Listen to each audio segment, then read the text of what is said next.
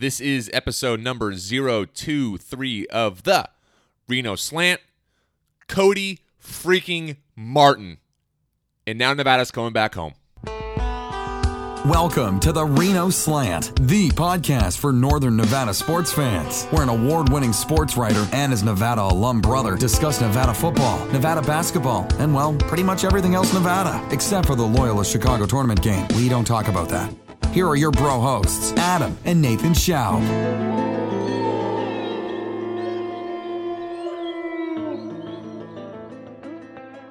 And we get to exhale. Holy cow. We knew that 2-game swing away from Lawler would be tough. We had it backwards, though. We thought the front end would be the tougher, the scarier of the two. Nevada handled Fresno pretty well on Saturday. And then by every definition of the word, escaped at Boise on Tuesday night. Cody Martin, the man. Nevada now 17-1, so Adam and I are able to share our takeaways from the Boise scare. That's what it was. It was looking dark there for a while. And then we got a really fun guest this week, Mark Glodowski. Mark is the owner of Silver and Blue Outfitters. And if you are a Nevada fan, if you are listening to this podcast and you don't know what Silver and Blue Outfitters is, what do we got? What do we got? An absolute staple of the Nevada sports community. How did they get their start? And it's really a fun story from Mark about entrepreneurship and leadership and what you have to do as a small business owner today and how you have to adapt. And it was one of my more favorite interviews I've done on the podcast so far. Did they ever think about closing the doors? Starting a business can be tough. And where are they going now? So like I said, just a great conversation with Mark. Nevada comes home for the next 2 at Lawler for some home cooking, hopefully. Nevada's got Air Force on Saturday and then Colorado State next Wednesday. So it'll be another late show next week. We'll break down what we need to know about both those squads, the Falcons and the Rams. Who are our favorite players on the other rosters? What are the keys to a pair of Nevada wins? And we're going to get into predictions as well. For Slants this week, we got Twitter questions from you guys. I put the video out later than normal last night. I had to put it out during halftime of the Boise game, and so we only got a couple, and we got one that's borderline inappropriate from fake Matt Mummy. We'll get to that. Games of the weekend. It is championship weekend. We're down to 3 football games left in all of football season, and I speak for many, I think, when I say I am very sad.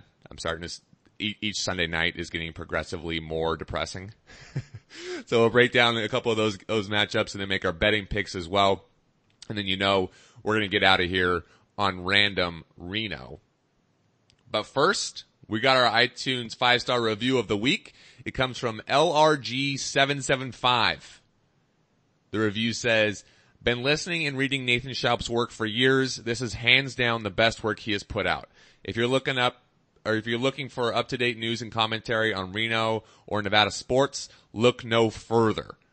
I'm proud of a lot of things I did at the Sparks Tribune and at Lotus. I'd probably agree with that. I'm definitely having the most fun with this podcast. So LRG775, thanks for the love. Make sure you shoot us on Twitter or via email, whatever your Venmo username, and we'll shoot you $1. To anyone else who has not left a review yet, please consider doing so. It's the best way that you can support this podcast, and we'll give you some love on the show, potentially, if we pick your review, and we're going to shoot you $1 on Venmo as well. So, bro, we'll kick it to the Boise game here in a second. I saw, though, that you changed things up. You're up on the mountain on Saturday. You ditched the snowboard for some skis. How did that go? It actually went pretty well. I've heard it from a couple people, and it definitely holds true that learning to snowboard, they say it's harder to learn snowboarding, but easier to master. Mm-hmm. And then it's switch with skiing, easier to learn, harder to master. Cause I remember with snowboarding, taking at least an entire day before I could even go down the mountain without falling. And with skiing, I was able to pop off the lift and go, immediately go. Yeah. But definitely pushed it. I was with Zach and Val on Sunday, I think it was, and maybe it's been a little too eager. Yeah, hit a black diamond and just completely yard sailed it. I was going to ask if you had any yard sales. Oh yeah, we were going down the backside and my ski was, I'm not even kidding you, probably 40, 50 yards up the hill. Oh no. I later ended up snapping my ski pole on that run. And then the hardest part you got to factor is getting your skis back on when you're at that steep of an angle is nearly impossible. I believe it. It was super hard. So had a lot of fun, but. Are you going to get up there at all this weekend? Because they're getting absolutely pounded. No, I leave Phoenix, leave for Phoenix. 3 p.m. on Friday. I come back on Sunday evening. So I would go up Monday, but of course with the pass I bought, my Martin Luther King Day's blacked out. So of course, maybe yeah, exactly. Well, I saw like Mount Rose got 30 inches with this past storm. Then the one that's coming, they're going to get another 4 to 5 feet. Oh my God. Yeah, so last night it was dumping pretty good. But obviously down the valley, down in Reno, it's a little warmer. So It stuck for a little bit last night, kind of stopped. Today, right now, it's, rain in, snow mix. But yeah, I mean, that's what I was looking at the forecast too. The mountains are just going to get pummeled. And I'm, wild. Low key kind of mad I'm going to be in Phoenix, but. You know who else would have almost got pummeled? Would have been the Nevada basketball program. If they would have found a way to lose that game at Boise. Mistakes all over the place, I thought, in the first half, some uncharacteristic turnovers. The second half was not great. The last couple minutes, it looked real dark. It looked like Nevada was going to wear its second loss of the season. But Cody frickin' Martin, some huevos, drills a 3 with like 4 seconds left, ends up being the game winner. Nevada escapes with a 72-71 win. What is your first takeaway from what we're going to look back on potentially being a huge win? So it's going to be a little different than what we've talked so much about the starts a lot of times. Let's have them get a quick start, electric start, whatever we want to call it. But this one I'm going to say Nevada had a pretty decent start. They were leading by 9.5, but then we're going to go on the backside and say that there was a sloppy finish. Yeah. So we've been used to the slow starts and the close finishes, but this was a decent start, but still managed to be a close finish. That was what I was looking at. It was that, at halftime, I was looking at the updates and whatnot. I was like, oh, we're chilling. Stats are looking fine. Scores looking good. And then like you've mentioned quite a few times is that at the end of the game, everybody was standing. Right. Well, in the first half, it was interesting. Boise was basically switching on and off between zone and man. In Nevada, 8 turnovers, but they put up 40 points, and more times than not, we're going to take that. We'll take 40 points and a half. In the second half, Boise goes strictly zone, and then it kind of came unglued, and that's when Boise went on the run and damn near stole that thing. So my thing is, I mean, we can really hammer this thing home. This team is far away from playing perfect basketball. It's clear this team still has a lot of room to grow. And at 17-1, that's kind of crazy to wrap your mind around. If this team is going to do something special, though, if they're going to go on this run in March, we're going to look back at Cody's shot and say, that maybe saved it. Because they're still probably hanging around the 2 or 3 line, you would think, at this point. If they go on the road and lose to Boise, it's always tough to go on the road, especially tough to play a conference opponent when they're getting jacked up. Musk talked about it, the respect he has for Gonzaga now when you're everyone's title game of the year, their biggest game of the year. It's tough. And if they're going to do something special, they needed to win that game, because as tough as it is to go in the road and win in Boise, the committee would have looked at that and said, that's a bad loss. That would have been a quadrant 3 loss. Boise might have bumped up, maybe would have made it quadrant 2. Who knows what they do the rest of the way. It would have been a bad loss. So that shot needed to go down. Cody was shooting less than 21% from 3. Less than 21%. He hadn't hit a 3 in conference play. And that's the one he hits. You talk about dudes being gamers and just finding a way, and he willed that ball into the hoop. That's not his strong suit. When he took it, every single fan in Reno, and even a couple in Vegas, myself included, said, no!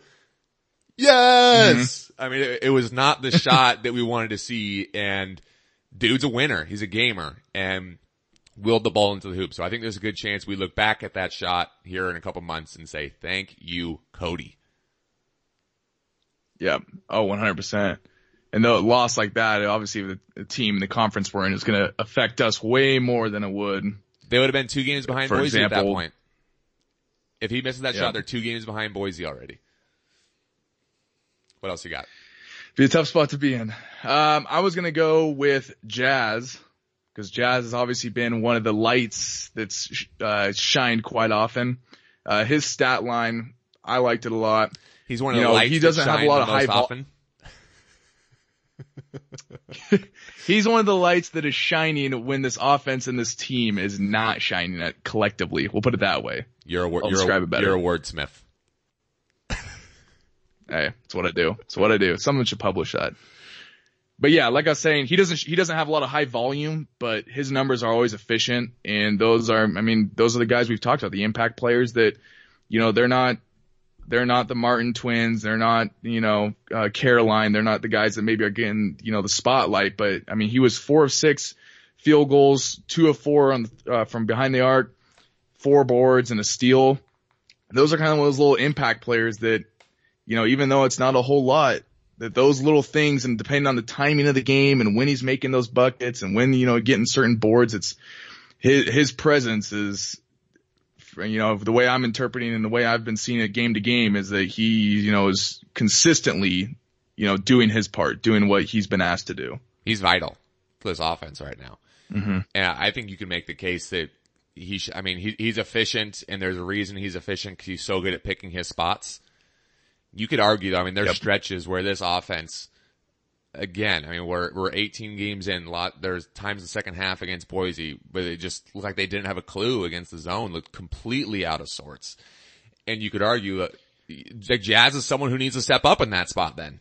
Like Jazz is gonna have to find a way to make a bigger impact, I think, because you're gonna need someone who can cut, who can make an elbow jumper against the zone. You beat a zone by quick passing and hitting open jumpers, and that's Jazz's game. Right? So and he's been one of the guys that's, but been hitting the 3-point more consistently, and that's one of the spots we've struggled. So like you're saying, going off what you're saying, it's like use him as the spark that can maybe get these, trails of, at this point in the season, I'm going to say hitting 2 threes in a row, maybe 3, but. Well, the team is struggling to shoot threes, no question, and I'm going to get to that next. There were 4 different times, though, in that game that I counted in the second half where Boise was clawing back, the crowd's getting into it, they're starting to get amped, and I counted 4 different times Nevada hit a shut your face 3-pointer. Caleb had one, Jordan Caroline had one, Jazz had one, and Cody at the end. So despite the struggles, this team just does not.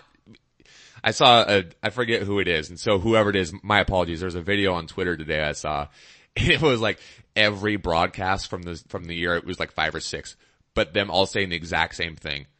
They got 5 fifth-year seniors, they're all transfers, like they all just hammering that point home. Mm-hmm. It shows though. They just don't flinch. They do not flinch. Yeah.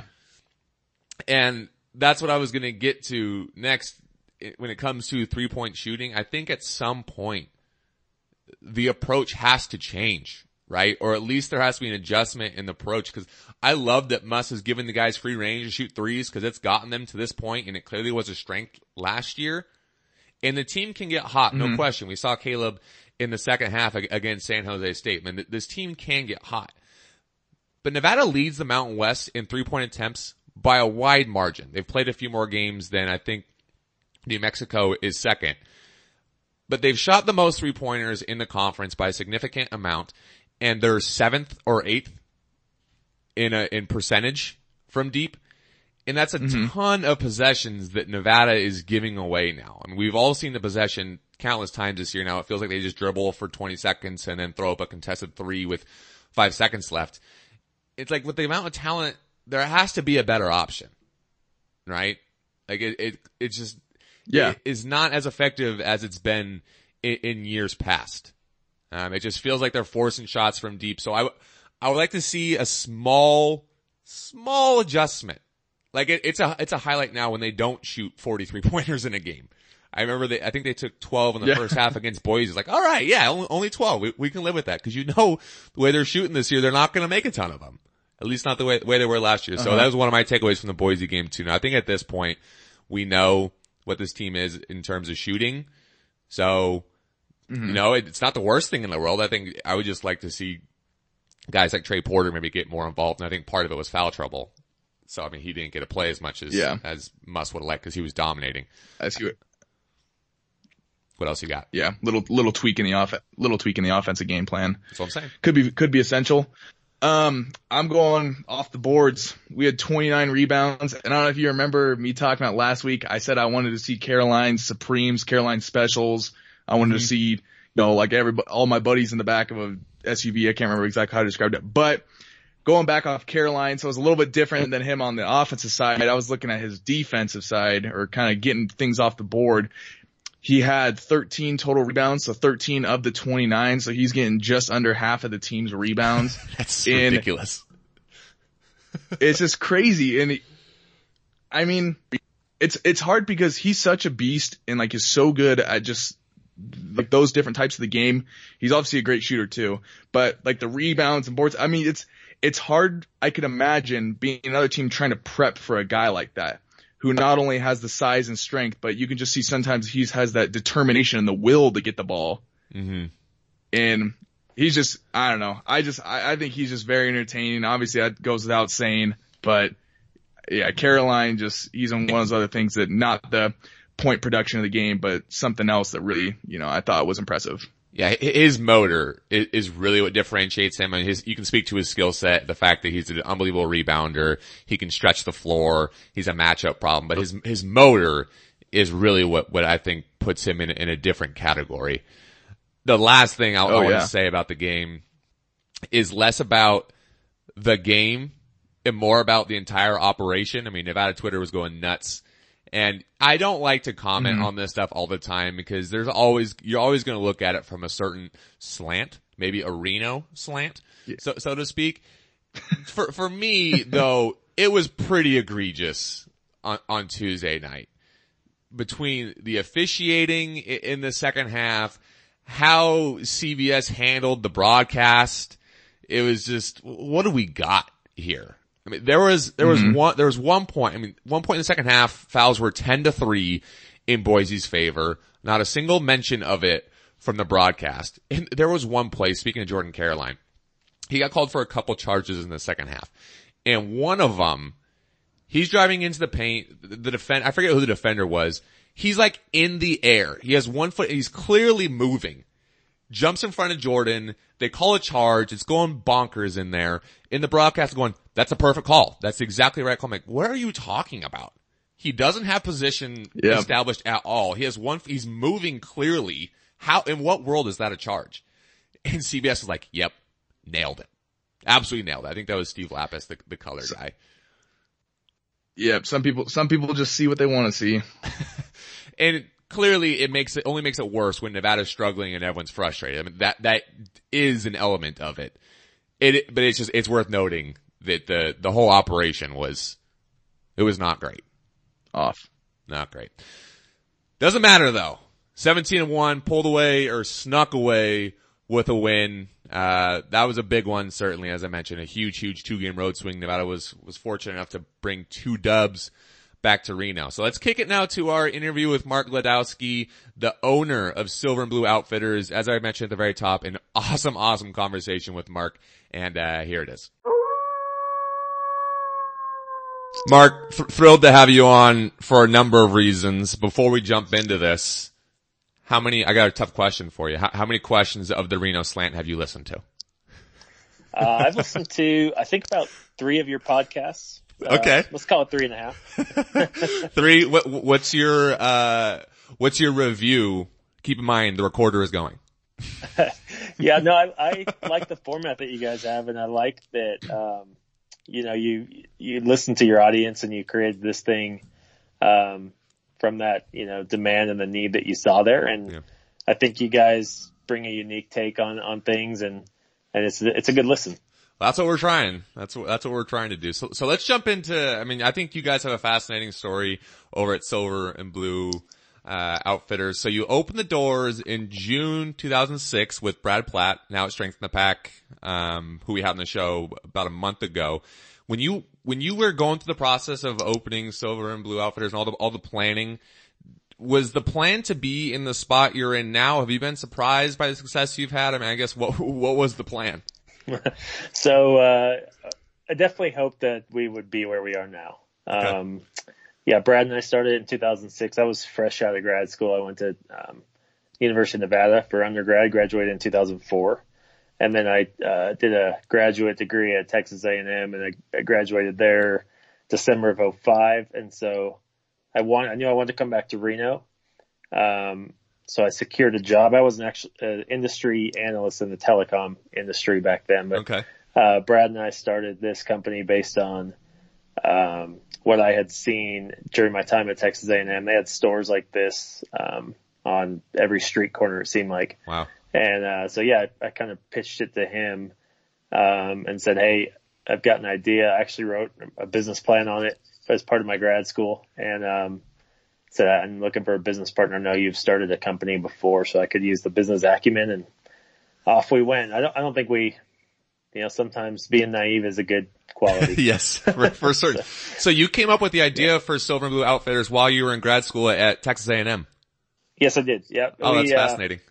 Yeah, I actually met with a counterpart there that runs a similar outfit to what we do here, and just picked his brain, and along the way I've learned a lot. Brad and I learned a lot together, and it's crazy to think 13 years, but yeah, this is what we had in mind. I mean, this is a couple locations trying to get the concessions contract, at Nevada Athletics events, and having a web presence. And I mean, we started as a website, so we didn't have retail stores first, right. So we're kind of unique that way. Oh, definitely. So, yeah. I mean, you mentioned you've been around for 13 years. You got multiple locations. You're now the official merchandiser of Nevada Athletics.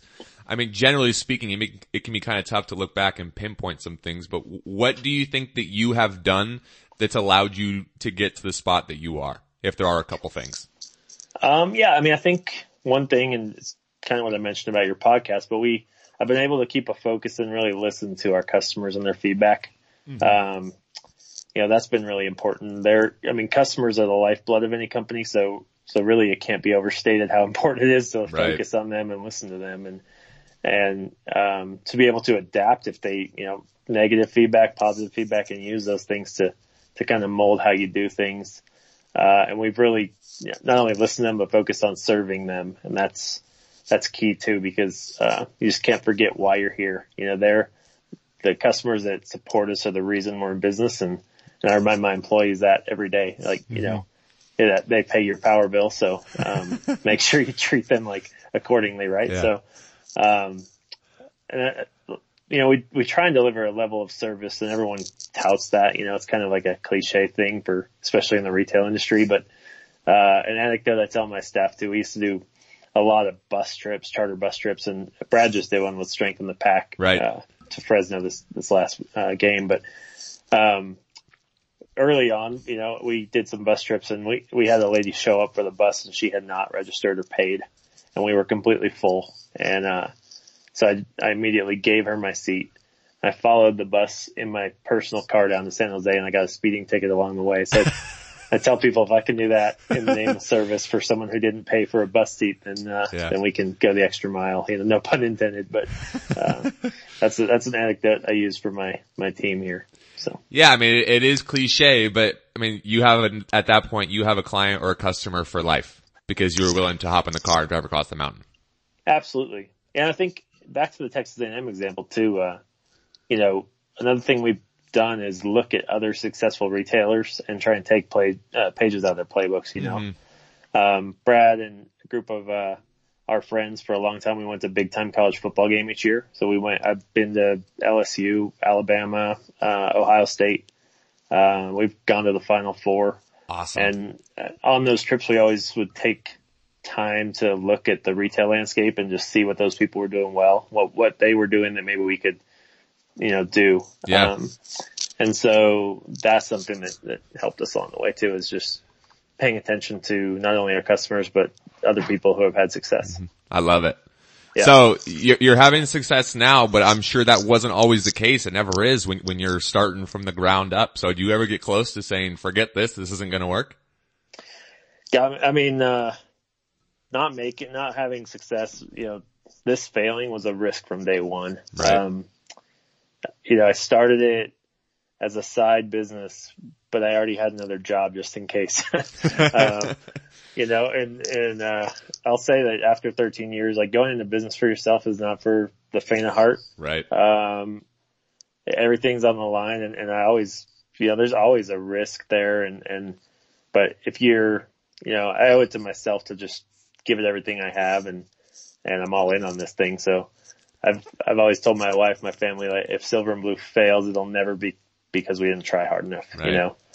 And, but at the same time, like, entrepreneurs, I think, are all fed by that. So, like, I guess failing and also the threat of competition is what drives you. So it's kind of provides you the fuel you need to succeed. Absolutely.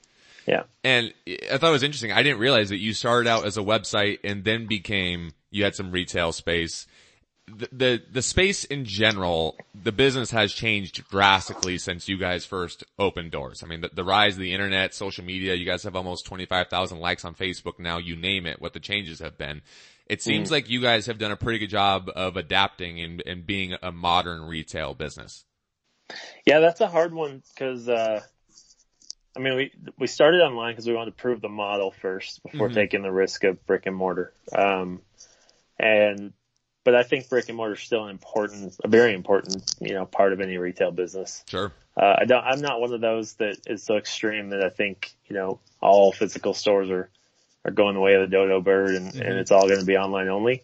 But I think keeping up is super important, and time seems to be going at an exponential rate compared to actual years, as far as technology goes. And I mean, I'm 37 and, when I was a student at Nevada, I worked in the College of Business. It was about 2000 to 2004. And at that time, our bosses in the Small Business Development Center where I worked, they would task us with training our coworkers and people in the college on some computer related stuff, whether it was checking their email or burning their files to a CD to put on like an external hard drive and get a new computer set up. And that's back when like Napster was disrupting the music industry. And you still had to have a .edu email address to even sign up for Facebook. Yeah. But back then, I remember talking to my friends who were my coworkers and still my best friends to this day. But I say, how do these adults function? How do they not know this? How is it just not second nature to them to understand this stuff? And now, like, looking back, I'm 37 and I'm asking my staff, like, hey, do we need to accept Venmo? Or Apple Pay? Do I need to be on Snapchat or what? Yeah. It's just kind of, so it's the world, the technology just grows so fast that I feel like we've done a decent job keeping up with it. But there's definitely room to grow. Recording this podcast is my very first Skype call. So, there's always room for growth, and you can't be afraid of technology. You have to embrace it and do the best you can to adopt it. I think that's the biggest thing, is just not being scared of it, being willing to have the conversation and look into it, being able to be open to adapting. What would you say is something, this would be another one you may have to look back, but what is something maybe you wish that you knew back before you opened doors or started doing this in June 06? Yeah, that's a good question. I honestly, and this might sound cliche too, but I don't think there's anything I wish I knew, because every mistake that I've made has taught me an important lesson. Yep. And so I tell this to my kids, and my daughter's 7, she'll be 8 this month, but my son is 9, and he'll be 10 in May. And I tell them, I said, look, until you mess up and you run your credit card debt up, then you'll never really understand how important it is to be financially responsible, because you have to make those payments month by painful month and pay that thing off to really take that lesson away and know, okay, I'm never going to do that again. Sure. So it's the same in business. You go along and you're going to mess up, you're going to make mistakes, but if you can learn from those and kind of insert them into the strategy as you move forward, then that's what's going to make you successful. So I guess if I were to give someone advice, I would say that just learn from your mistakes. Don't fear them. Kind of like technology. Don't be afraid of them. You're going to do them. You're going to make mistakes, and it's okay to do that. But it wouldn't help me to have someone just tell me something in advance, because I probably wouldn't appreciate the information. Oh yeah, for sure. The lesson is way more likely you're gonna have retention there. Everyone sees Silver and Blue Outfitters. They see your stuff. You have a great social media presence. You guys are putting great apparel out there, some great options. But what is something maybe you wish more people understood about Silver and Blue Outfitters, or you wish more people would ask you about when they find out that you are the owner of Silver and Blue Outfitters?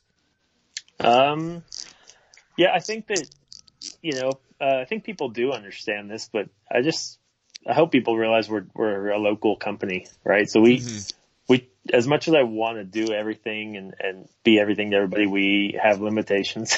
Yeah. And this is a labor of love for me. So this is my passion, right? So I love doing what I do.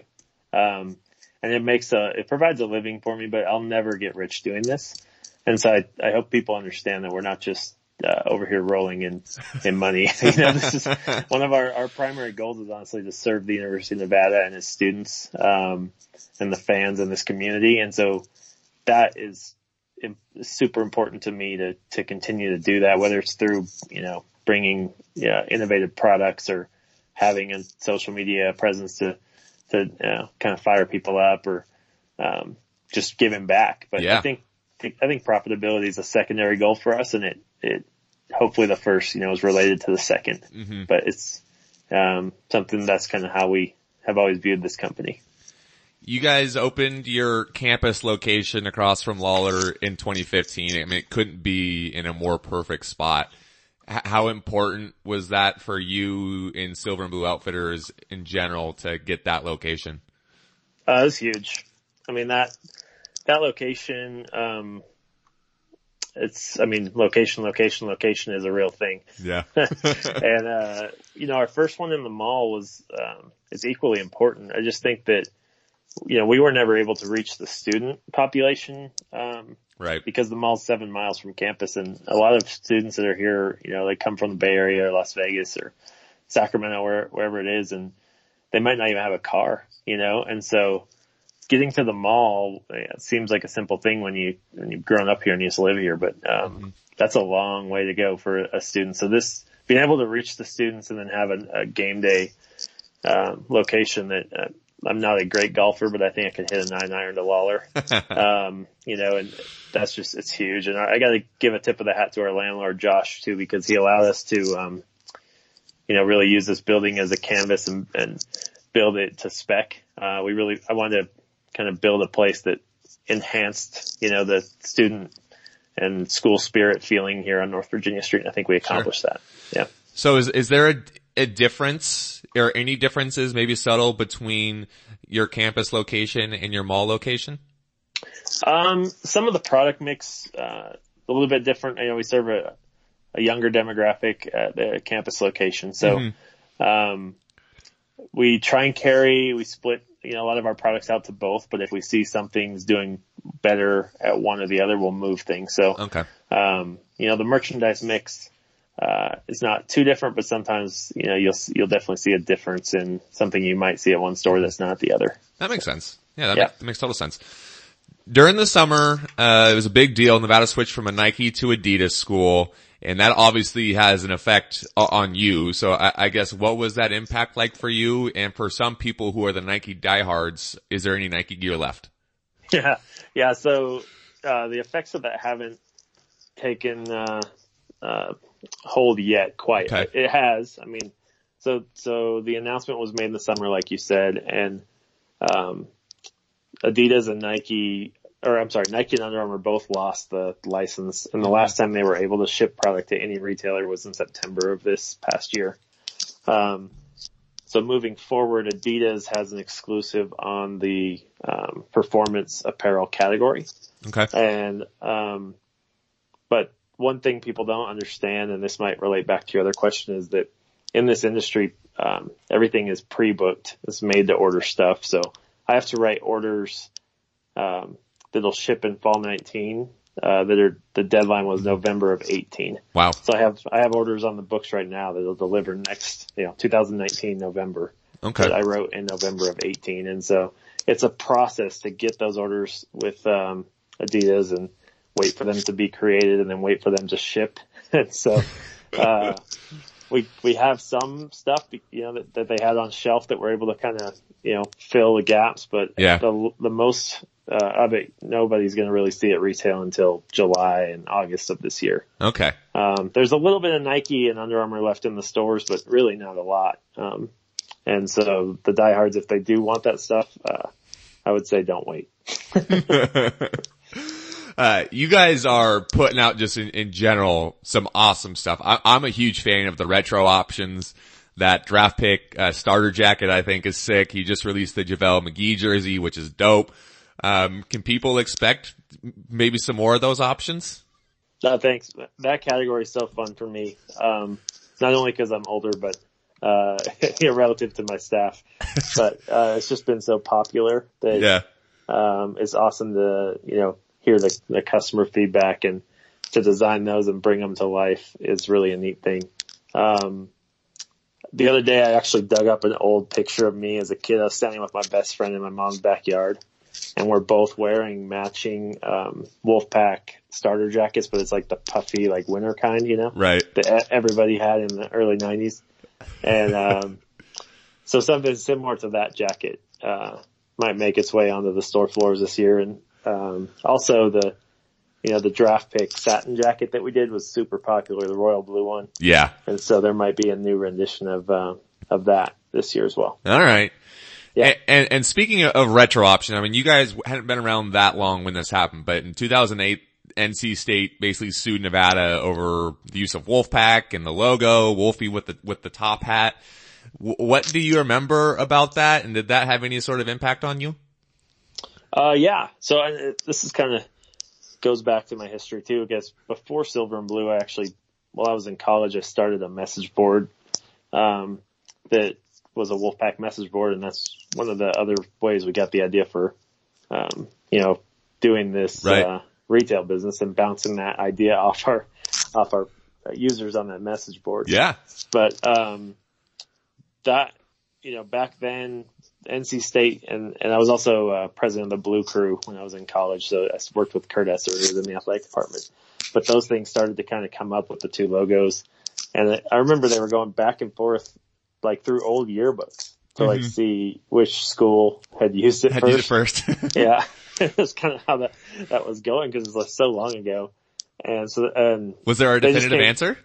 Well, I don't think they ever came up with a definitive answer, but they came to an agreement that basically said if we use the Wolfie logo, we being the University of Nevada, it just has to say the word Nevada somewhere on the product to differentiate. And okay. So that was kind of the terms, but I don't think that anyone ever was able to say this picture from this date was the very first time it was used.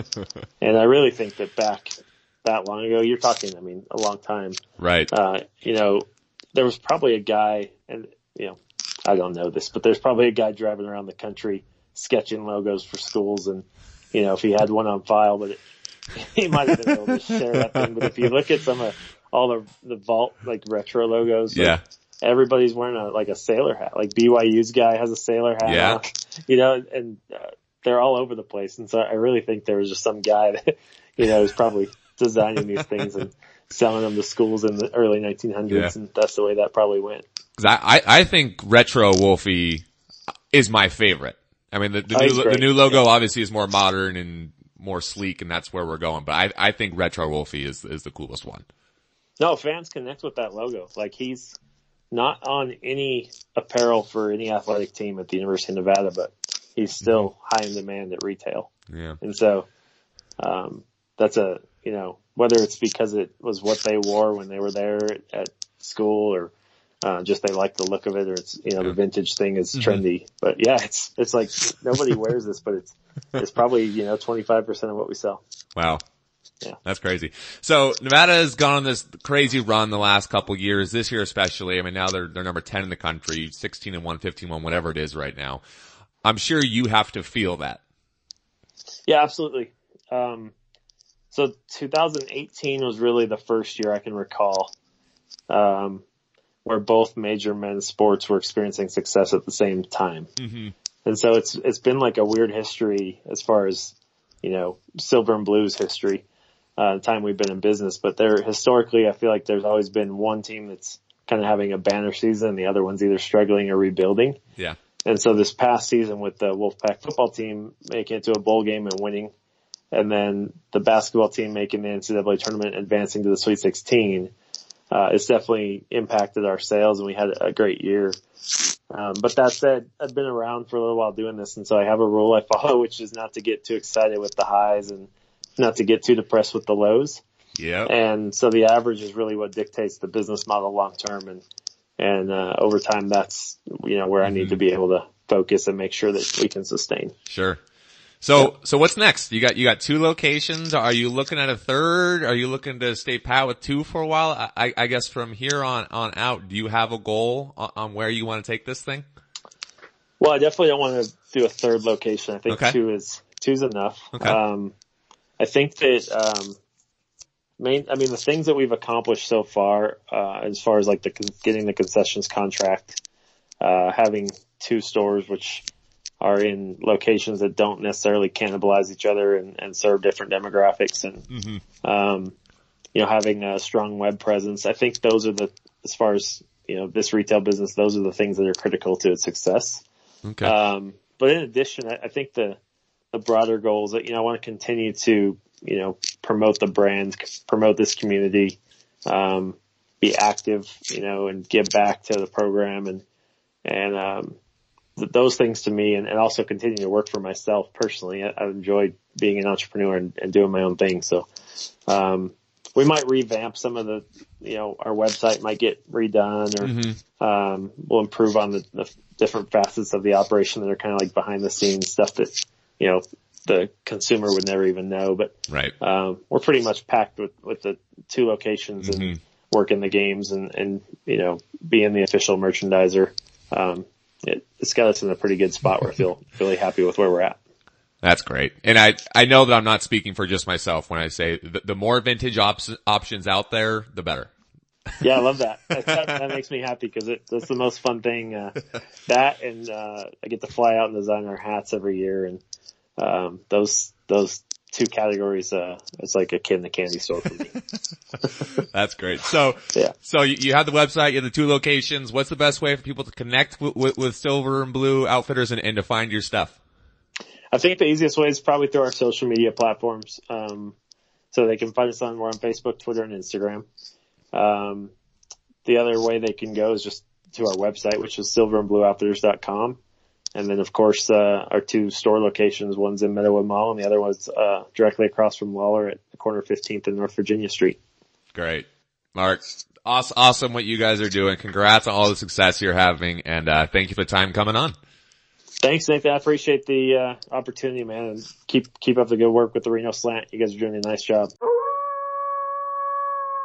We appreciate Mark coming on, some really awesome stuff from him. So if you guys haven't checked out the website or you haven't checked out one of the locations, whether it's the campus location or the Meadowood Mall location, do so. They're putting out some dope stuff right now. And as we mentioned in the interview, the JaVale McGee jersey especially. Damn. That thing's clean. So Nevada's got Air Force on Saturday, back at Lawler, tip at 7 on ESPNU. What's something we need to know about the Falcons? Head coach's record at I almost say Colorado State Air Force, Dave Philip. I know I'm going to butcher this. Filipovich. At some point, you just need to stop saying people's names. Yeah. Okay. Their head coach. You're as successful pronouncing names as Nevada is shooting threes at this point. Your success rate is about 1/3. You're about 1/3. You would honestly think English isn't my first language. Yeah, their head coach, he's in the 7th season there. His overall, record, 90 and 123. So you be the judge. Is that good or bad? In how many seasons? 7. 7? Muss has more wins in 4.5 or 4 years. That's the way I like it. I think he has more. 25. It's gotta be close. He's got to be right there. My first thing is just this Air Force team is bad. They're bad. They're 6-10 this year, 1-3 in conference. They're playing UNLV tonight at home. They've been bad on the road. They're 0-5 on the road. So they'll be coming to Lawler looking for their first road win of the year. They lost their first 3 conference games of the year before handling San Diego State 62-48 at home on Saturday. That was a real WTF.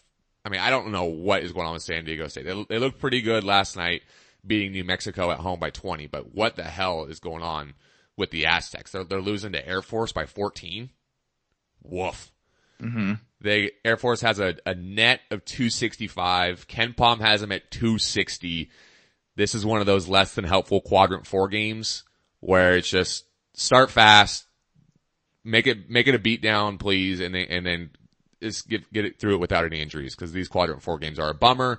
And unfortunately, the state of the Mountain West, there are a slew of quadrant 3 and quadrant 4 games out there. This is one of them. Yeah, gotta get ready. So speaking of how bad they are, their offense is just been horrific on some of these stats, or just production overall has not been Air Force's strength this season. They're averaging 63 or 66 points a game. They're still making, this isn't the horrific one, but they're making about 7 threes a game, which I thought, when I first was looking at that stat, I'm like, it's not terrible. It's not good, but whatever, 7 is alright. But on the season, they're still shooting just above 30% on, from behind the arc. And one of the other offensive statistics I saw was they're committing 15 turnovers a game. Yep. So not making a whole lot of shots and coughing the ball up a lot. And when they bring that into Lawler, it's not going to be pretty. That was one of the things I was going to hit on as well. Their offense, as you mentioned, is, not good. They struggle on that half of the court. Their 66 points per game is barely better than San Jose State, so they're 10th in the conference in scoring. They're also one of the slowest offenses in not only in the conference, but in all of college basketball. They average less than 69. Represent. Yeah. Go Falcons. They average less than 69 possessions per game. That's 313th out of 353 teams in Division I college basketball. It's not good. Yeah, they play a slow style. They like to use the shot clock. That's what you have to do in your Air Force, though, when you can't recruit the type of athletes that, say, a Nevada can at this point, or San Diego State, or UNLV. You have to try to slow the game down and limit possessions, and that's the style of basketball they play. Was there anything else you needed to add about the Falcons? I'm just talking about how, this is no secret. Muss have said in interviews that, they focus on their top 1, top 2 players, and basically, make the additional guys just beat them. So there are 2 guys to watch for. I was looking at some of the numbers, are Lavelle Scotty and Ryan Swan. They're averaging 13.5 points and 12.5 a game, pretty much, more or less. Yeah. Total on the season, they got 214 points and 184. And the gap between Ryan Swan in second with 184 points to the third, if I'm remembering correctly, I think it's almost like 70 points. I think the third highest point total player has like 115 or something. So these are the 2 guys that are going to be taking the most volume shots. Sure. My last point I want to make here before we get to our favorite player on the other roster. I mentioned they're 0-5 on the road, and it's a 0-5 with an exclamation point. Here are their outcomes away from home this year, or I should say in true road games this year. They lost at Texas State by 10. They lost at Pacific by 13. They lost at Michigan. You get some empathy with losing at Michigan. Michigan's freaking legit. Yeah. So they lose at Michigan by 21. They lose at Utah State by 17. They lose at Colorado State by 23. So their closest true road game this year was at Texas State by 10. Their average margin of defeat in their 5 road games this year is 17 points per game. They've been getting throttled in true road games. That's ugly. It's not good. All right, favorite player on the other roster. Who'd you find? Purvis Louder. Purvis Louder. That's a great name. Purvis. If you say it slow, it sounds even worse. It's Perv is louder. Like the okay, I'll just end it there. Before we start going down that rat hole. He's 6'4" senior guard, team co-captain. He's pretty good. His last season, I was kind of trying to see how he performed. He actually was injured for a lot of last year. He missed he missed 16 total games. So I thought about this. Perv is injured. Perv is screaming louder on the bench. But I was thinking about when we were going back to our very first interview with Albert, and they talked about his hobbies and his playing dominoes, and he was like, I actually didn't even play. It was just kind of a random thing. I was looking at his hobbies, and his hobbies include reading, drawing, and watching movies. So I thought watching movies is a pretty safe hobby. Sure. More or less everybody watches movies. But yeah, I'm curious about how much reading, how much drawing this guy actually does. We need to get his thoughts on Bird Box. Need it.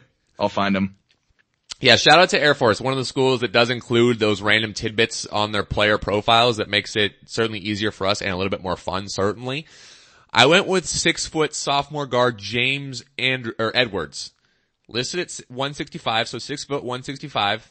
Not a huge guy. And also important to note, we're not going the Anthony Mathis route again. He doesn't play, so I'm not as concerned about James Edwards going off for 27 against Nevada on Saturday. On his bucket list, I thought this was interesting. On his bucket list is to go to not all of the theme parks in America, but most of them. So what is that? That is more than half? That's a realistic goal. That's a great aspiration because he can be a year from now and go to like 2 more and be like, yep, I got as many as I wanted. And also a skill of his is he never forgets his phone charger on road trips. And for anyone who does any sort of traveling, you know that actually is a skill. Cause there's nothing worse than Uber on the way to the airport, being at the airport and realizing, crap. We got a problem. Yep. That is a sinking feeling. All right. Keys to victory. What's your first key to a Nevada win on Saturday night? Well, I'm going to go with kind of the offensive lulls Nevada's had. A very less than impressive opponent coming in. It's got the makeup for kind of just a low intensity game, I guess I would say from the start. So get the crowd involved early. Help kind of re-energize the team, get them out to an early lead, like you said. So that's going to be my first one is getting the crowd involved early because this has been a less than exciting team that's going to be in Lawler. Yeah, for sure. I'm going to say it the rest of the way most of the games. And I kind of hit on the beginning. I said I would like to see a small adjustment, a few less threes a game, a few more opportunities down low for someone like Trey Porter or Trayshawn Thurman if they're in the game, or maybe even Jordan Brown. It'd be great to see Jordan Brown get some runs. So I would like to see them make an effort, an intentional effort at going at the rim and maybe trying to shoot a few less threes in this game when you're playing a quadrant 4 game, especially the fact you're going to be at home against a team that has been just atrocious on the road this year. You'd think you can try some things out against San Jose State. They tried a new lineup and that's worked out pretty well. Corey Henson's he's certainly serviceable. He didn't score in the second half against Boise, but he hit a couple threes in the first half. So I would like to see them make an effort at going at the rim. So I'm just going to go on a limb and say that we're going to win this game. Whoa, we haven't got the predictions yet. Don't spoil it. I'm not going to predict my score, but I'm going to tell you we're going to win. Slow start, fast start, normal lineup, different lineup. Nevada finds a way to win. Air Force is bad. My victory, necessarily not in the final box score, is that we start and end the game healthy. Yeah. For sure. Because that is also going to be one of the other deems of if we consider it, a victory over Air Force just victory, but something extracurricular happening is going to look a lot worse. Or I don't know if I consider that a straight victory. Yeah, let's be another one of those where a win, it's almost like that unfair situation for the team. Like a win won't be enough. We're expecting a beatdown. Yeah, exactly. And that's one of the things I was going to get to is the gap in athleticism between these two teams is vast. And we talked about Air Force having one of the slowest offenses in all of college basketball. They want to slow it down. They want to turn this thing into a grind. So for Nevada, push the pace. Don't let them slow it down. Control the tempo in this one. Air Force, you mentioned they turn the ball over a ton. They lead the conference, turn the ball over, or they're second in the conference with a little over 15 turnovers per game. San Jose State turns it over a little bit more, on average. So with that many turnovers, you can jump in passing lanes. You can get some transition buckets. Corey had a couple of those against Boise. So you think you would have a chance for some of those to really push the pace and get Air Force in a spot where it's not comfortable and make some buckets in transition. So definitely I want to see Nevada try to push the pace. Do you have another one? Nope. I got one more, and not only is the gap in athleticism vast, so is the size disparity between these two teams. Air Force is never going to get the biggest guys. They're never going to get the fastest guys. So this means Jordan Caroline, Trey Porter, Trayshawn's been quiet as of late. Maybe Jordan Brown gets some extended run. He got 2 minutes against Boise. I think he had 1 at Fresno. So I would like to see those guys really eat, because we talk about going at the rim, maybe limiting some shots. You have an advantage down there. I think there's a chance for one, Jordan Caroline's going to get his double-double, but chance for at least one of those guys to have a really nice game on Saturday. And then for prediction, you already said you're going with Nevada. That's a shocker. What do you got for a score, though? I'm going to say Air Force's head coach is preaching all week. Don't end up in Sports Center. Don't be on top 10 getting dunked on. I'm going 84-58 Nevada. Yeah, you got an absolute beatdown. Nevada's 17-1. Yep. They're coming back home off 2 huge road wins. Air Force struggles, and that's putting it lightly on the road. I got it a little bit closer than you. I got Nevada 82, Air Force 66. So we both got some comfortable wins there. Right. Yeah. Okay, so we'll kick it to our preview here now with about the Colorado State game on Wednesday. Break that one down. Before we do it, though, we're going to take a break.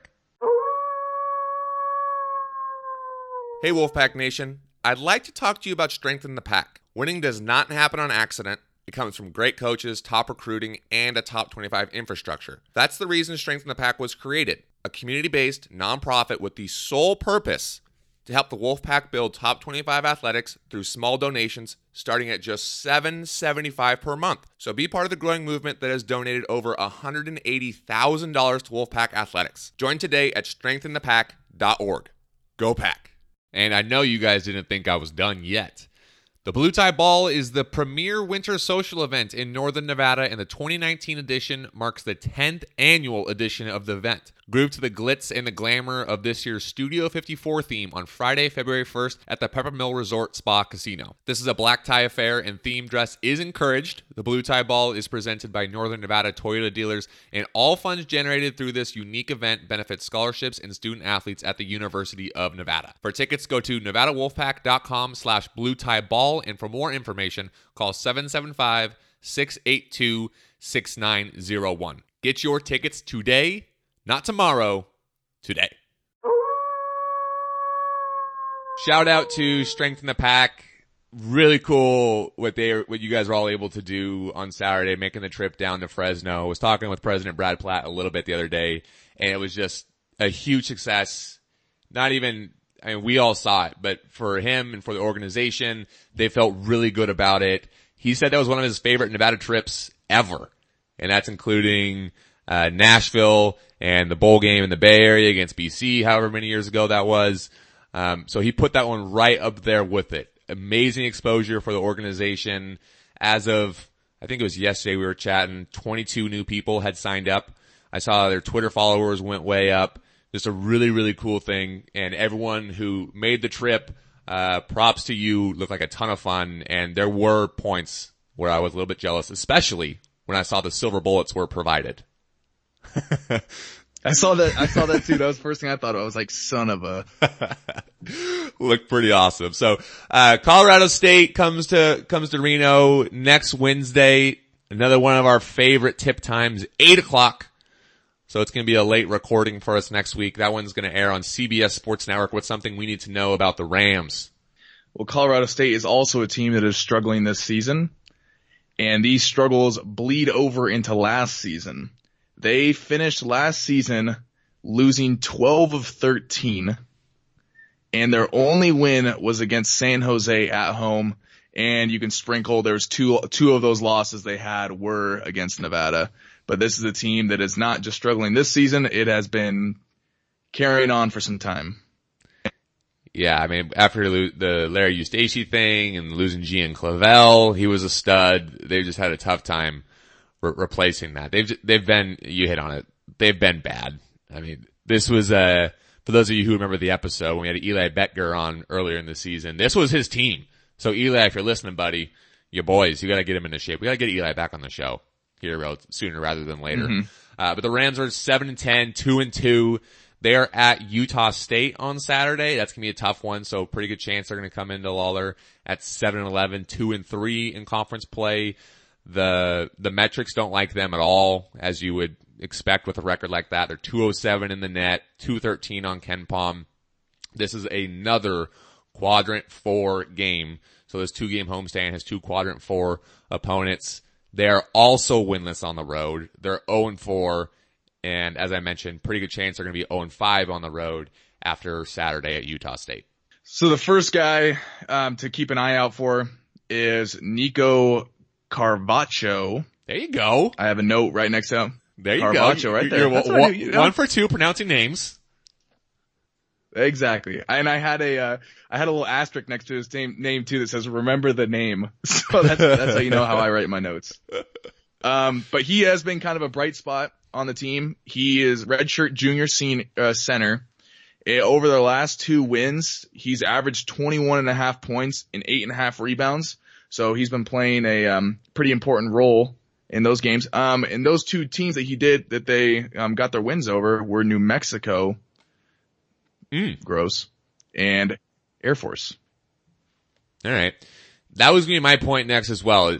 For the Rams, for Colorado State, it's all about Nico Carvacho.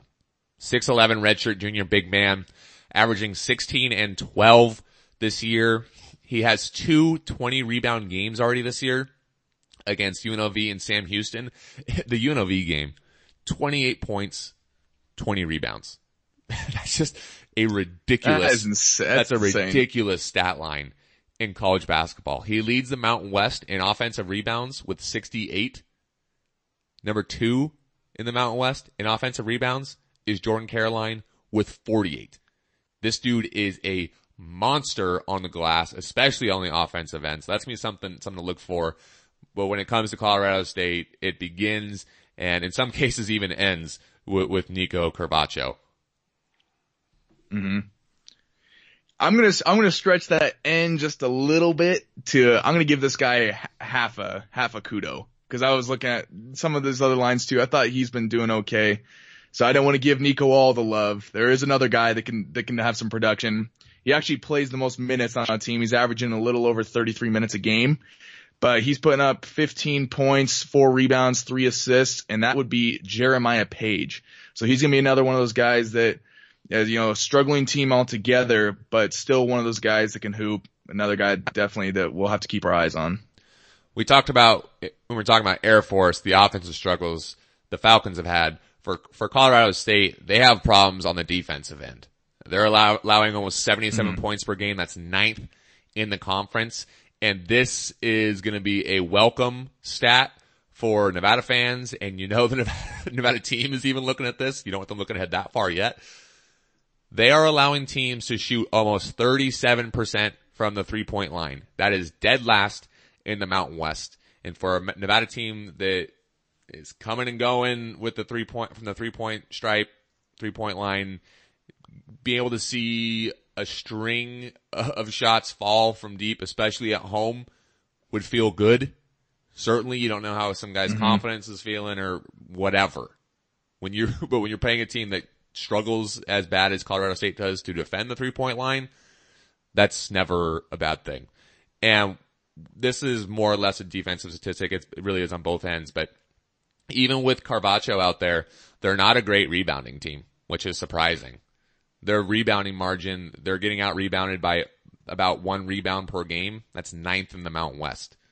So that they have struggled rebounding the basketball despite having Carvacho, who basically is just a basketball magnet.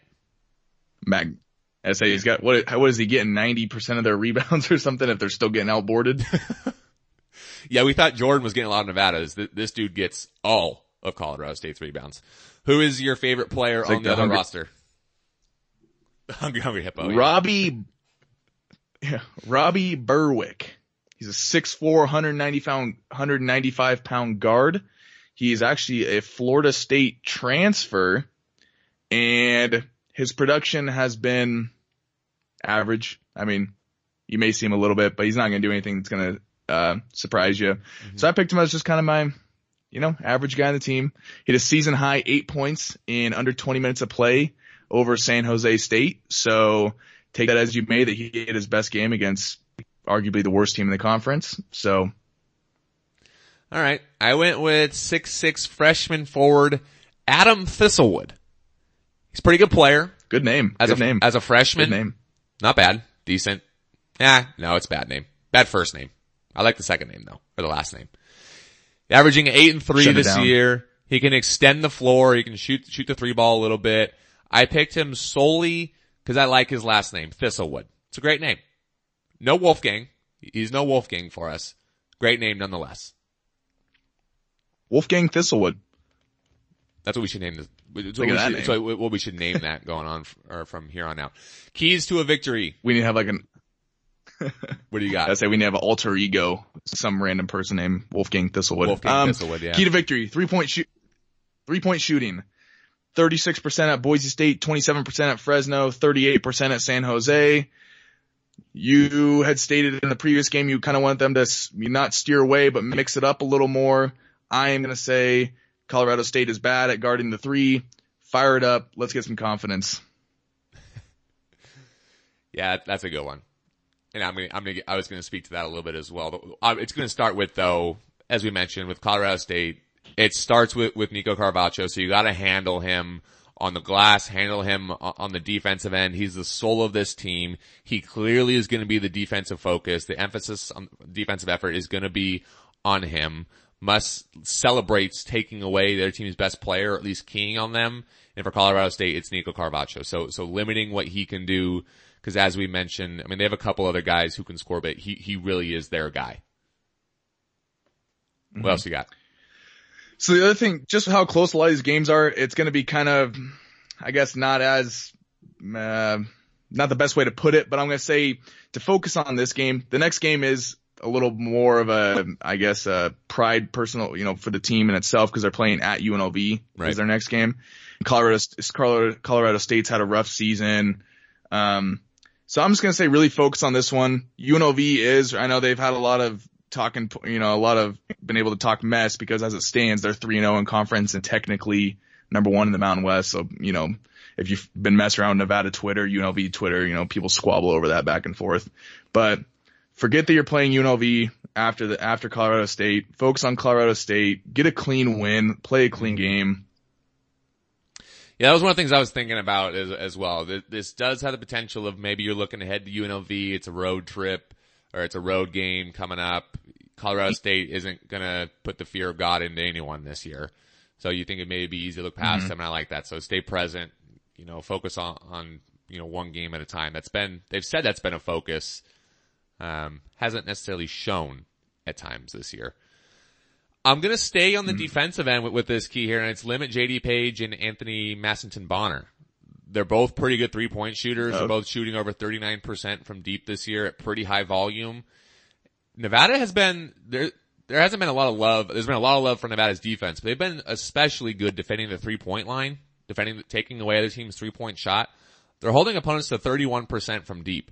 That's second in the Mountain West behind Fresno. They've done a really good job defending the 3-point line. ultimately it's not that surprising because they have a lot of length, especially with the Martins out there defending the 3-point line. That was certainly a strength of Lindsey Drew as well. And, so yeah, I want to see them obviously focus on Carvacho, but when they are shooting the three ball, we gotta keep an eye on JD Page and Anthony Massington Bonner because they can hurt you for certain. Did you have one more key? I said those two. The last one I got was one you kind of hit on already, was open it up offensively. Colorado State struggles defensively in a lot of different ways. They struggle to defend the 3-point line. I would like to see Nevada attack the rim a little bit more, but if you're gonna shoot 3 balls, let's see them go in. This is the game to go berserk from 3-point at home against this Colorado State team. Something to look at. I'd like to see it start raining in Lawler. Would be nice to see the ball, go through the rim a few times. What do you got for prediction? 82-72 Nevada. We're close. We're close here. It's another quadrant 4 game. It's at home. Not a lot to gain in this one. This is one of those just nice clean win, get out of there, and then get ready to come down here to Vegas. I got Nevada 84, Colorado State 74. So we both got a 10-point win. Oh, wow. Both got we were pretty close. Yeah. We'll kick it to slants here. Not a ton of them for you guys this week, trying to keep it clean. I'm going to start with games of the weekend. It is championship weekend in the NFL season already. A quick recap of betting picks. Did you see how you did last weekend? Yeah, let's move on. Holy cow, you were bad. Cut this part out. Terrible last week. And you're supposed to be the betting guy. You're our betting guy. So if anybody knows and anybody bets consistently, they will also know there are some times when you are just red hot. You could be betting on East Carolina Tech University Institute against whoever, and you're going to cover no matter what. And then there are also times where no matter what you take, no matter plus points, minus points, $40, $200, no matter what you bet, you cannot win. And right now I am in one of those lulls. Well, you can't win if you're bad at sports betting. You can win if you piggyback on Nathan's picks. That's how you can win. I'm waiting for this moment. I'm going to register this episode, and then when I start getting some picks from you and come March or whatever, and you're losing all, I'm just going to have a nice little replay of hearing this. That's fine. That's fine. So you went 1-3. All right, let's dig in. So you went 1-3 last week. I was 3-1. Kick your ass, dude. The only game I missed was the Chargers game. What? I'm giving everybody fade material. That's what I'm doing. You are. You are. So I missed the Chargers at Pat's game. The only game you got right was the Cowboys-Rams game. So I'm now 6-2 against the spread in the playoffs. You are 3-5. Woof. Well, let's also comment on the reason why we didn't split is because you got lucky on some joke missed field goal by Will Lutz with I don't know how much time was left, but he missed what has been consistent for him all season. And had he made that field goal, Saints cover. You talking about the 54-yarder?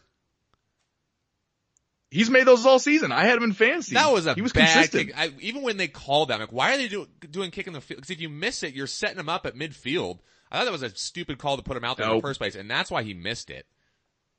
And that's just a good bet. I love that call. That's a good bet. I love that call. I wanted the cover. I saw that, but I digress. You're bad, dude. I move on. So I forgive and forget. It starts on Sunday with the NFC title game. Rams at Saints. 12:05 on Fox.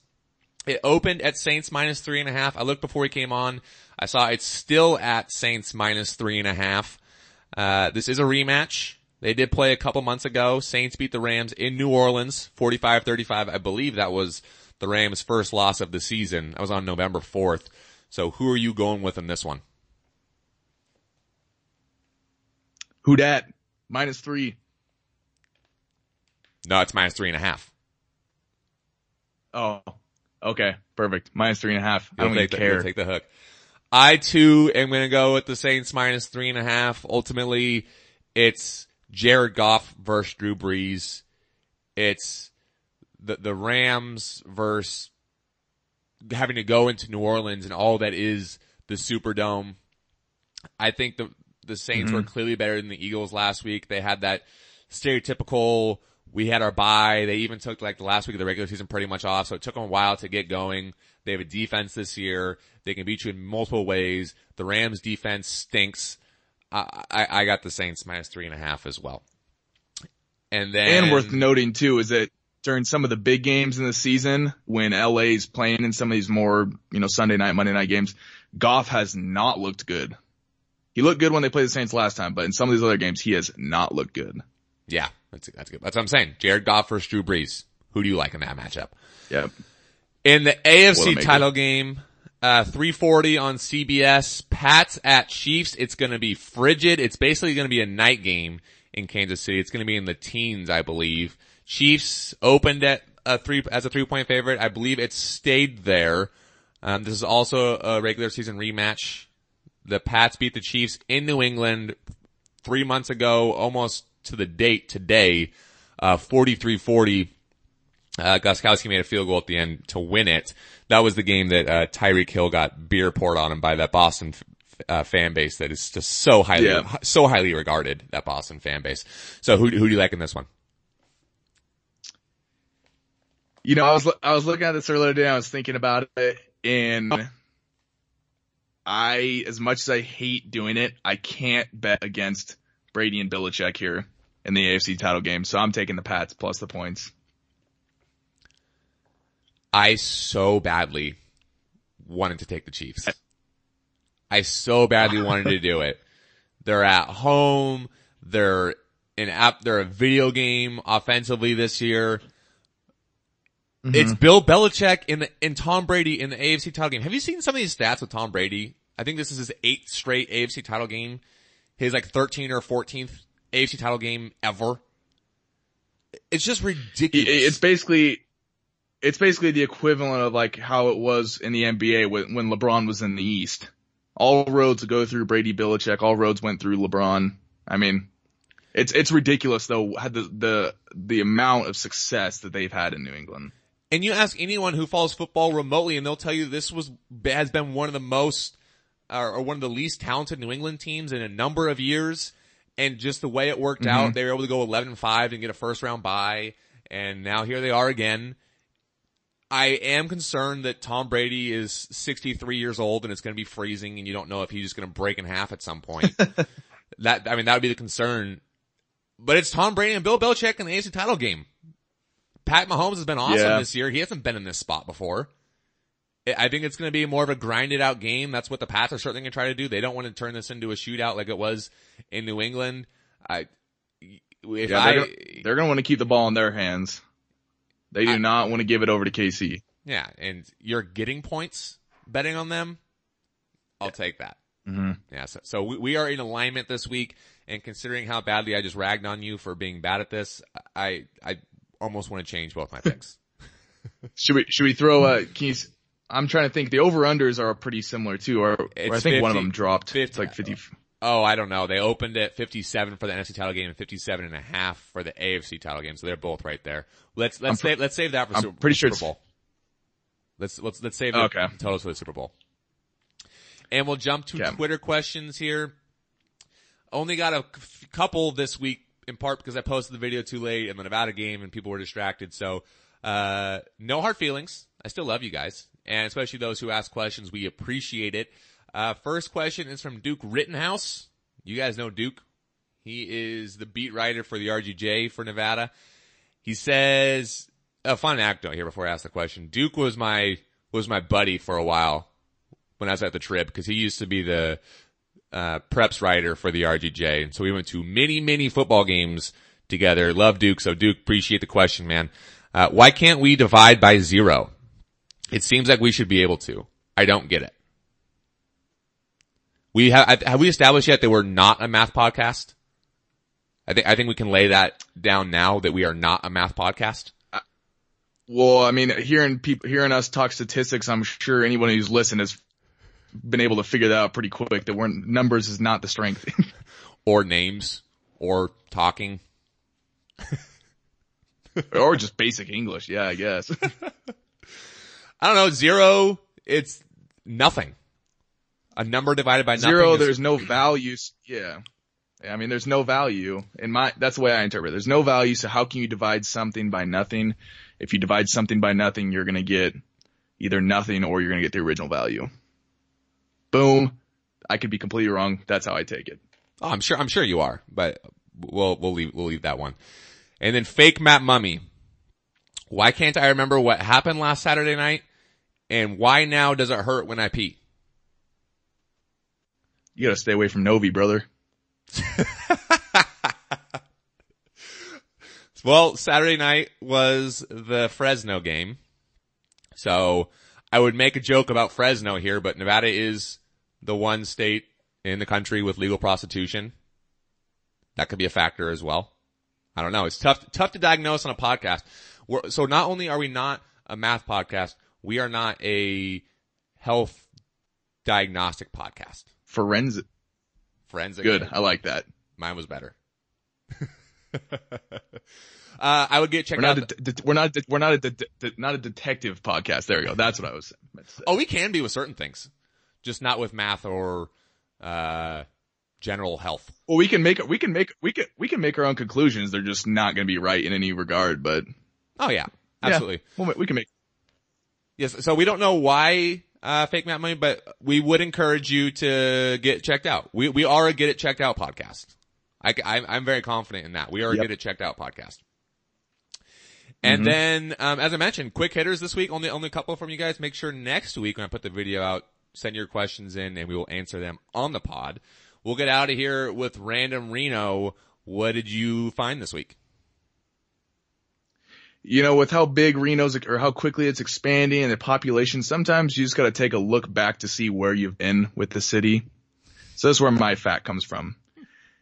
In May of 2006, Inc. magazine ranked the Reno Sparks area, the 5th best mid-size market to do business in its 2006 hottest cities for doing business list. I like it. I'm not gonna say they saw the growth coming, but Inc. magazine, nice. Well, good article. Maybe the recession was Inc. magazine's fault because the recession happened like 2 years later. Yeah, I was gonna say, in Nevada, I mean, I'm not trying to make a laughing matter because it was definitely a terrible time, but Nevada may have suffered the worst in the country. So actually more like shame on you, Inc. magazine. Yeah. Screw you, Inc. magazine. You're the worst. Jinxed us. Mine is less about Reno and more about Nevada. So everyone knows the Battleborn phrase, right? That is just you can't be a Nevada fan and not know Battleborn. It exists. Do you know why the phrase Battleborn exists? I would assume because when they were probably taking over the territory or fighting to claim the state or something, there was a battle and somebody said Battleborn. I mean, I guess you're along the right lines. Battleborn exists because Nevada became a state in the year 1864 during the Civil War. The only other state that was born during the Civil War, West Virginia. And some crazy facts I was able to find. This led me down the whole wormhole. There's some really cool stuff here. Nevada became a state after telegraphing. Beep, beep, beep, beep, beep, beep, beep. The state constitution 9 days before the presidential election. They did it so that they could ensure that Abe Lincoln was going to get the 3 electoral votes to be president or from Nevada stay president. Yeah. The telegraph submission, I mean, it went from like Salt Lake to Chicago to Philadelphia to DC. So all these different people had to get involved. It was 175 pages. And you have to do that over the telegraph. I mean, I can't even imagine how much of an operation that was to the total expenses to send that. This was the largest and most expensive, telegraph submission ever. Then it cost a little over $4,000. Today, that would equate to $60,000 they spent to telegraph the state constitution across the country so that Abe Lincoln could be reelected.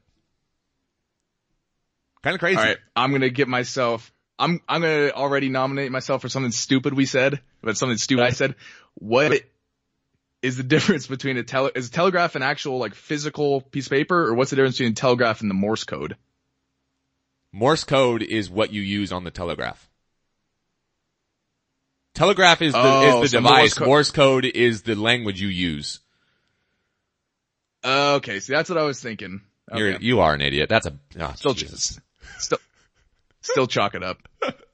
I got an honorable mention one here real quick. Shout out to the Roller Kingdom commercial. It made the rounds on the internet, the other day. Big Cat tweeted out. I think, Jamel Hill tweeted out. Everyone saw this commercial. So funny. The kid right off the gate. I want to be addicted to roller skating, not crack.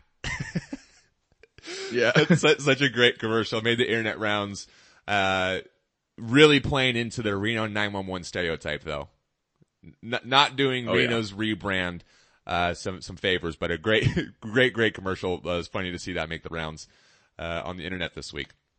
And that is our show this week. Huge thank you to all of you who listen every single week. We appreciate you guys greatly. Thank you to Mark Glodowski, the owner of Silver and Blue Outfitters, for coming on the show. Some awesome stuff from him. Make sure you check out their site, or check out their website, check out their social media presence, or check out one of their locations. They're putting out some great stuff for Nevada fans. Thank you to LRG775 for the 5-star iTunes review of the week. Make sure you leave your iTunes 5-star review of the week. Once you listen to this, maybe listen to it, or maybe do it right now once we finish talking. To get in the running next week, you can follow us on Twitter at ShaupNathan, at ShaupAdam, or at The Reno Slant. You can also email us, therenoslant@gmail.com. Make sure you visit our page on lawofthejunglenv.com. Everything you need to know about the podcast, everything you need to know in terms of Nevada, all the content. Local guys, national guys, it's all there. Check out the website. Tip off Saturday night at Lawler versus Air Force at 7 on ESPNU. Tip next Wednesday at Lawler versus Colorado State at 8 on CBS Sports. Have a great weekend, you guys. Go Pack. Thanks for listening to the Reno Slant, the podcast for Northern Nevada sports fans. Until next time, and we're still not talking about the Loyalist Chicago tournament game.